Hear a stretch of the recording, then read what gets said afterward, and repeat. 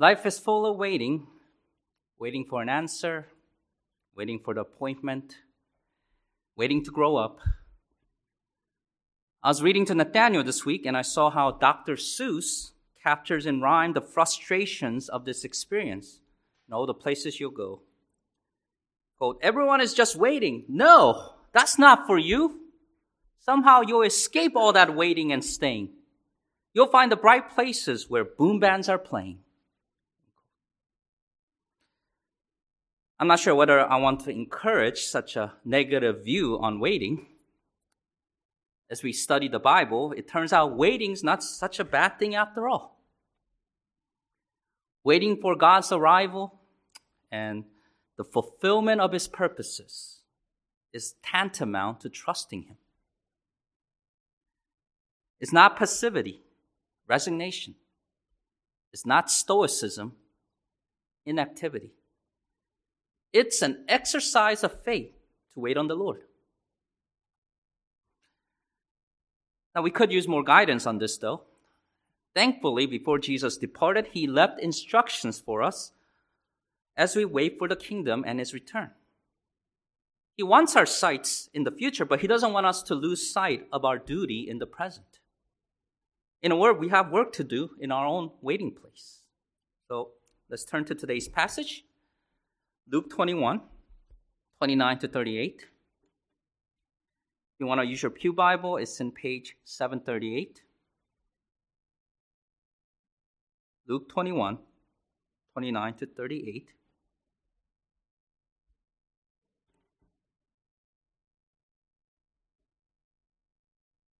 Look at the fig tree and all the trees. When they are already budding, you see and know for yourselves that summer is now near. So you also, when you see these things happening, know that the kingdom of God is near. Surely I say to you, this generation will by no means pass away till all things take place. Heaven and earth will pass away, but my words will by no means pass away. But take heed to yourselves, lest your hearts be weighed down with carousing, drunkenness, and cares of this life. And that day come on you unexpectedly. For it will come as a snare on all those who dwell on the face of the whole earth. Watch therefore and pray always that you may be counted worthy to escape all these things that will come to pass and to stand before the Son of Man. And in the daytime he was teaching in the temple, but at night he went out and stayed on the mountain called Olivet. Then early in the morning all the people came to him in the temple to hear him. Before we get to the sermon points, we'll set this passage in its context, and we'll divide it into portions. So first, let's talk about the context, and let's zoom out for a moment. Today's passage concludes chapter 21, and it also concludes a section of Luke. In chapter 21, we're in the middle of an important talk by Jesus known as the Olivet Discourse. It stretches through 2 chapters of Matthew as one of Jesus' 5 major teaching blocks in the first gospel. Luke doesn't include all of the contents, but like Matthew and Mark, he does include the parable of the fig tree along with exhortations related to the end times. And then in verses 37 to 38, Luke's going to wrap up a section that began back in chapter 19. In chapter 19, verses 47 to 48, Luke narrates that Jesus was teaching daily in the temple, and all the people were very attentive to hear him. Here again, chapter 21, 37 to 38, there's the mention of Jesus teaching in the temple and all the people hearing him. So the last verses of chapter 21 echo chapter 19, 47 to 48. Together they serve as sort of bookends of this section. Chapter 22 will begin a new section that culminates with the death of Jesus. Now let's zoom in to today's passage and divide it up. The most obvious divisions after verse 36. With it, we have the voice of Jesus, the teacher, in verses 29 to 36. And there's the voice of Luke, the narrator, in verses 37 to 38. Next, as we focus on Jesus' words, 3 commands draw our attention. First, in verse 31, there's that imperative, know. Knowing the end times is the focus of verses 29 to 33. The second command is in verse 34, take heed to yourselves. You'll find some principles here and in the next verse as it relates to our spiritual growth. Thirdly, there's the command in verse 36, watch. Here the focus is more on prayer. So with all that in mind, let's talk about how our church should be a waiting place. In a good way, of course. How do we look for and hasten the coming of the day of God? 1, know God's word with firm conviction. Know God's word with firm conviction. That's verses 29 to 33.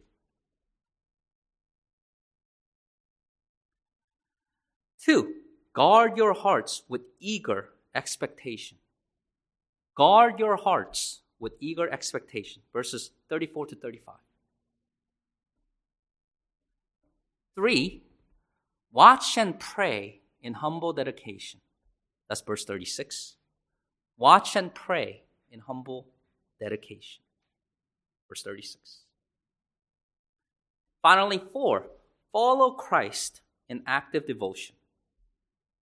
Follow Christ in active devotion. That's verses 37 to 38. First, know God's word with firm conviction.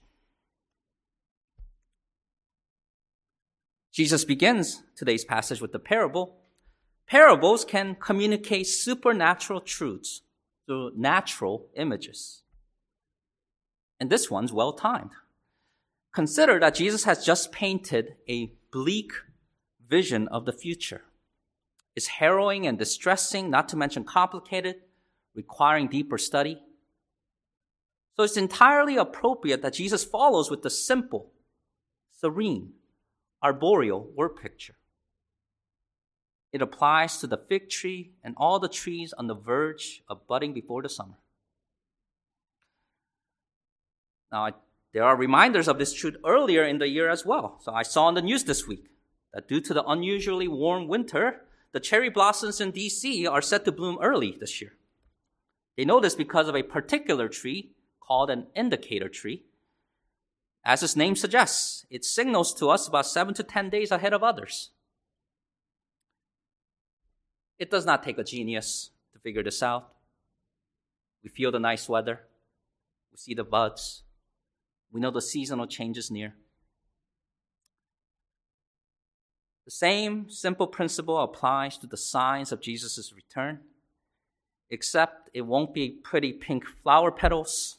Recall that if you're a saint living in those final days, you'll see earthquakes in various places, great signs from heaven, famines, pestilences, and fearful sights, the sea and the waves roaring, men's hearts failing, and powers of heaven shaken. When believers see these things happening, they must know that God's kingdom's near. But Jesus doesn't want us to merely know this truth. He wants us to know it with firm conviction. That's why he says, assuredly, I say to you, in verse 32. Our Lord's saying, look at the one who's telling you these things. And then he follows that up with an emphatic expression, will by no means pass away. What will by no means pass away? 2 answers in verses 32 and 33. First, we're talking about this generation. And what is this generation? Or who? Are we talking about my generation? The commentators discuss at least 3 options. It could generally refer to the descendants of a common ancestor, such as the Jews. It could mean the people who lived during Jesus' first advent. Or Jesus is talking about the people who are on earth when the end time events begin. I favor this third view. I think Jesus is speaking of that generation that sees these things happening, those who missed the rapture and are here during the 7-year tribulation. That same generation will see the Son of Man coming in the clouds.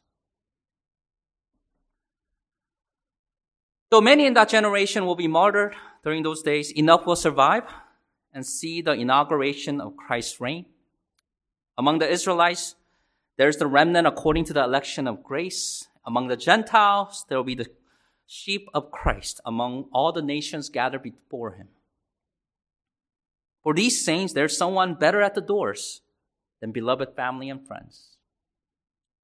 It's better than our fondest memories, our best summer vacations. Besides this generation in verse 32, in verse 33, there's something else that will by no means pass away.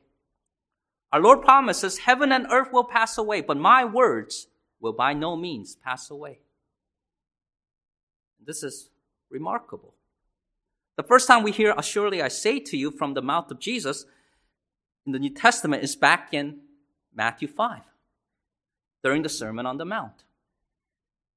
Go there and look at verses 17 to 18, or I'll read it for you. So Jesus says there in Matthew 5, 17 to 18,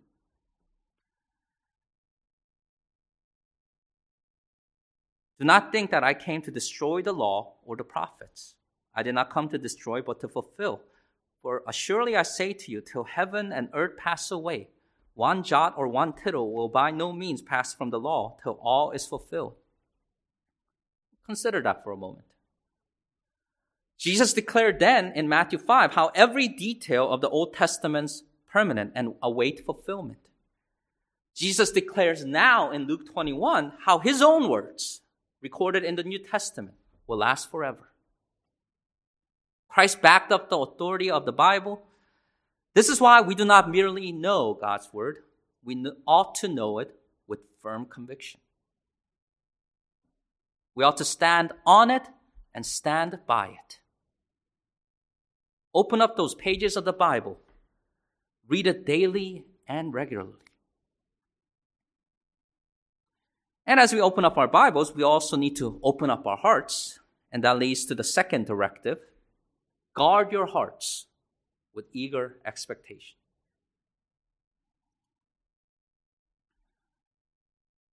I asked last time, how can the people living in the end times ignore the cataclysmic signs of the end? Why can't they see that the summer is near? We saw one answer as we talked about this last week in 2 Thessalonians 2:12. There's that strong delusion sent by God. But that delusion also comes from within. Right? Jeremiah 17:9 says the heart is deceitful above all things. In 2 Timothy 3:13, we find evil men and impostors will grow worse and worse, deceiving and being deceived. God is good, right? But it's the evil hearts of men that deceive others and deceive themselves. But what is the means by which people are deceived and deceive others? In Luke 21:34, Jesus exposes the means by which that self-deception takes effect. He lists carousing, drunkenness, and cares of this life. And these dangers are not only in the future, they're here with us today. And when you line up carousing, drunkenness, and cares of this life, I tend to see a progression. Picture with me a tree. It's as if we move from the fruit to the trunk to the root. The word carousing only occurs here only once in the New Testament.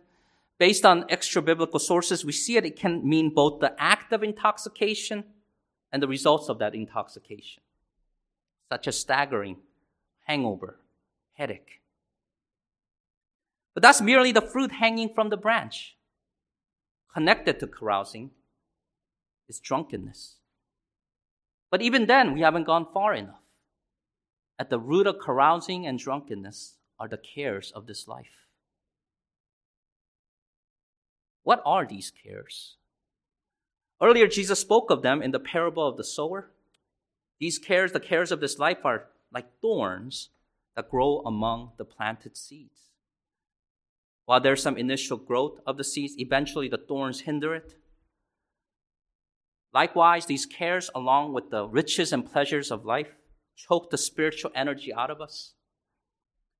Because of these thorny hindrances, those who hear God's word bring no fruit to maturity. Are the cares of this life hindering your growth so that you're lacking fruit? You might think you're a good person because you didn't get drunk last night. You didn't wake up with a hangover this morning. Maybe you've been a teetotaler all your life. You never once touched the bottle. Or once you did stop, you never looked back. But as long as we're battling our sin nature on this side of eternity, even if we are saved, we're going to struggle with the cares of this life, the stress of work, the pressure to provide, the cutthroat competition of this world. It can wear you down. They can weigh heavy on your hearts. It's interesting where else you find that word weigh down in the Gospels. It's used to describe the eyes of the disciples as they fall asleep at the pivotal moments of Christ's ministry. Their eyelids are growing heavy at the transfiguration of Jesus. You'll see that they can't stay awake at the Garden of Gethsemane as our Lord is praying. In a similar way, disciples today need to wake up spiritually. We must avoid vices that induce us to sleep. Now, let me read you 3 passages for further reflection this week, and I hope they motivate you to guard your hearts with eager expectation. The first, Romans 13, 11 to 14. So either follow along or mark it, and hope you meditate on it. Feed on these words. So Romans 13, 11 to 14 says, "And do this, knowing the time, that now it is high time to awake out of sleep. For now our salvation is nearer than when we first believed. The night is far spent, the day is at hand. Therefore let us cast off the works of darkness and let us put on the armor of light. Let us walk properly as in the day, not in revelry and drunkenness, not in lewdness and lust, not in strife and envy, but put on the Lord Jesus Christ and make no provision for the flesh to fulfill its lusts." Secondly, there's a similar message in 1 Thessalonians 5, 1 to 8. "But concerning the times and the season, brethren, you have no need that I should write to you. For you yourselves know perfectly that the day of the Lord so comes as a thief in the night. For when they say peace and safety, then sudden destruction comes upon them, as labor pains upon a pregnant woman, and they shall not escape. But you, brethren, are not in darkness, so that this day should overtake you as a thief. You are all sons of light and sons of the day. We are not of the night nor of darkness. Therefore let us not sleep as others do, but let us watch and be sober. For those who sleep, sleep at night, and those who get drunk are drunk at night. But let us who are of the day be sober, putting on the breastplate of faith and love, and as a helmet the hope of salvation." Third, there's 1 Peter 4, 1 to 3. "Therefore, since Christ suffered for us in the flesh, arm yourselves also with the same mind. For he who suffered in the flesh has ceased from sin, that he no longer shall live the rest of his time in the flesh for the lusts of men, but for the will of God. But we have spent enough of our past lifetime in doing the will of the Gentiles, when we walked in lewdness, lust, drunkenness, revelries, drinking parties, and abominable idolatries." So all these passages teach us to guard our hearts with eager expectation. Through them, we learn how to be good soldiers of Jesus Christ. But what about those who do not guard their hearts? Well, they're like those described in Jeremiah 6, 16 to 21. They refuse the good way. They do not listen to the watchmen who warn them of the advancing judgment. So they trip over the stumbling block and they perish. As Christ says, that day will come upon them unexpectedly, or it will come as a snare on all those who dwell on the face of the whole earth. So guard your hearts with eager expectation. Now, the Bible teaches us that the Christian life is not only don't do this, don't do that. It's also about do this, do that. In today's passage, we observe what we must do in the waiting place. We not only avoid the cares of this life that weigh heavy on our hearts, we also cast all our cares upon the Lord, for He cares for us. It's true that we must not run with the world in the flood of dissipation, but it's also true that we must run to the name of the Lord, to the safety of that strong tower. This is where prayer is indispensable. That leads us to the third directive: watch and pray in humble dedication.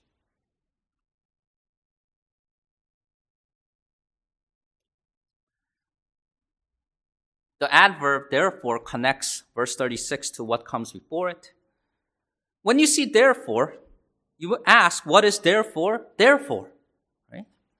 The answer is that because there are real dangers in this world, because there's carousing, drunkenness, and the cares of this life, because many on earth will face the day of the Lord unexpectedly as a snare, we conclude, or Jesus concludes, that we must watch and pray. And this is applicable in every season. This is where dedication must characterize our prayer. If you pray genuinely to God, you will pray continually to God. If you pray the right way, you will pray always. Now, we also need humility. Jesus spells out the intended purpose for watching and praying, that you may be counted worthy. Worthy of what? Two things. Worthy to escape all these things that will come to pass, and two, worthy to stand before the Son of Man. Note how we're not requesting something insignificant here. This is not a small ask. We're praying that we'd escape the fires of hell. We're also praying that we stand before God's Son. Now, such prayer is a defining characteristic of God's children. Now, this is so important. How do I know I'm praying correctly and biblically? Satan would love it if you misunderstand prayer and what it's all about. Prayer is not some magic formula, an open sesame to get us earthly treasures. And prayer itself does not save you. When you call 911, the phone or the number does not save you, get you out of danger. It's the policeman or the firefighter. In the same way, prayer is a means to communicate with God who saves us. On this important topic, let me tell you about two prayers that you must absolutely pray. The first one is the prayer of justification. I'm talking to the non-Christian or anyone who's listening to this recording later. And the question is, have you ever asked God to save you from hell? This is the first prayer you must pray, the prayer of justification. Earlier in chapter 18, 9 to 14, Jesus spoke of a parable. He spoke to some who trusted in themselves that they were righteous and despised others. Two men went to the temple, one a religious man called a Pharisee and the other a tax collector, typically seen as unworthy of heaven. The Pharisee prayed, God, I thank you that I am not like other men, extortioners, unjust, adulterers, or even as this tax collector. I fast twice a week. I give tithes of all that I possess. Now, what about the tax collector? He felt so unworthy that he did not even draw near or look up. He beat his chest and begged, God, be merciful to me, a sinner.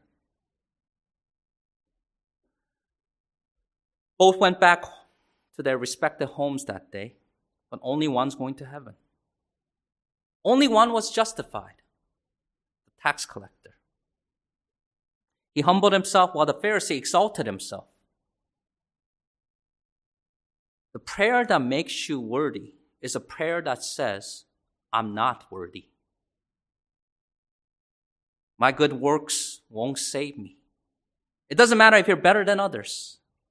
Your financial giving won't buy you a ticket into heaven. You must realize that you are morally bankrupt. The Bible says if we break just one of God's laws, we are guilty of breaking them all. If you don't believe me, check out James 2:10. God demands perfection, and we are far from perfect. That's why we must pray for forgiveness just as the tax collector did. Receive grace as a gift and be justified. The price for this was paid when Christ, fully man and fully God, unblemished and holy, died in our place. Jesus stood condemned before earthly judges so that we may stand innocent before the judge of all the earth. He rose again from the dead and ascended to heaven. He'll return someday, inaugurate the kingdom of God. Before it's too late, repent and trust in Christ. Turn away from your sins, carousing and drunkenness and cares of this life. Turn to Jesus by faith. Ask him to forgive you of your wrongdoing so that you may be declared innocent before God. Confess that you can do nothing on your own strength. Nothing to be counted worthy of heaven. Don't wait too long to make this decision. There's that warning from that hymn we sang earlier, the love of God. Don't be among those who here refuse to pray. On rocks and hills and mountains call.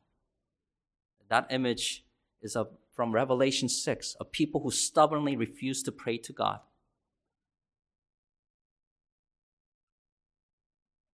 Open your eyes of faith by closing your eyes in prayer. Now, besides the prayer of justification, there's another prayer we must pray as we wait for Christ's return. I call it the prayer of sanctification. We pray for justification once. We pray for sanctification repeatedly. Paul's a good model of this. And during our Wednesday night prayer meetings, we've been looking over his prayers from his letters. No doubt Paul's someone who watches and prays in humble dedication. He often prays for the spiritual well-being of himself and others. And I don't have time to go through all of them, but here are some reoccurring themes. He's not only happy to see faith in others, he's praying that such faith would grow.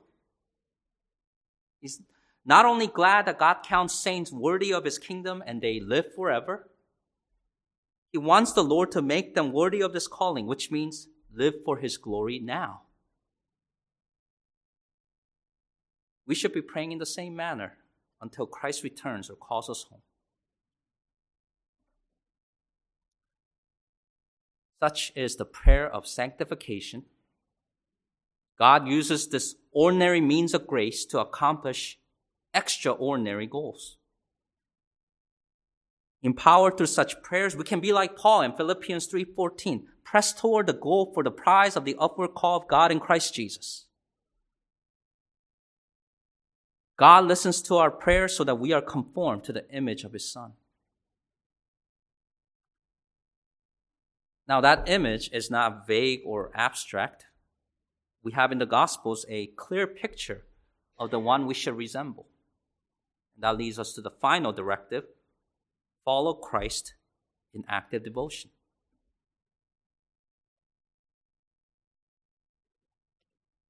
I won't be long on this point. In verses 37 and 38, we have three quick scenes that correspond to our responsibilities as disciples of Jesus. First, we see the boldness of Christ in the daytime. He did not shrink from his mission, though he knew it'd lead to deadly suffering and pain. That's why in John 18:20, our Lord can testify before his enemies that he spoke openly to the world. He said nothing in secret. Next, we see Jesus in the nighttime on the Mount of Olives. We're not told exactly what he did there, but most likely he prayed. We have precedence in chapter 6, verse 12, chapter 9, verse 28.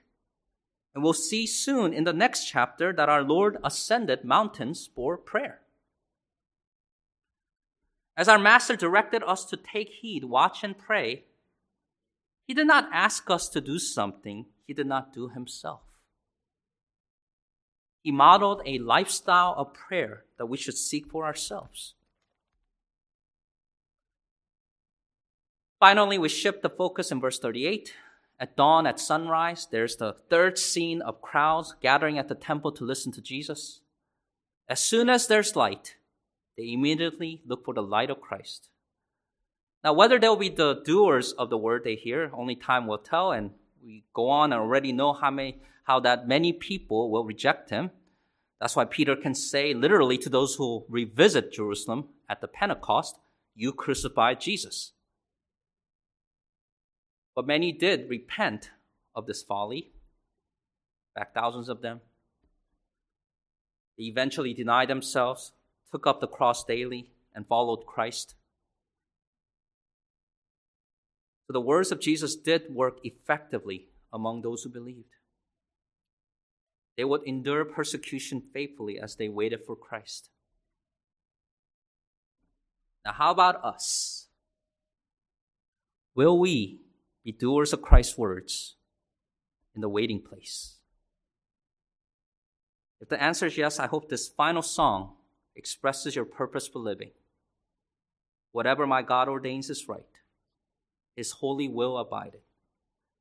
I will be still whatever he does and follow where he guided. Let's pray.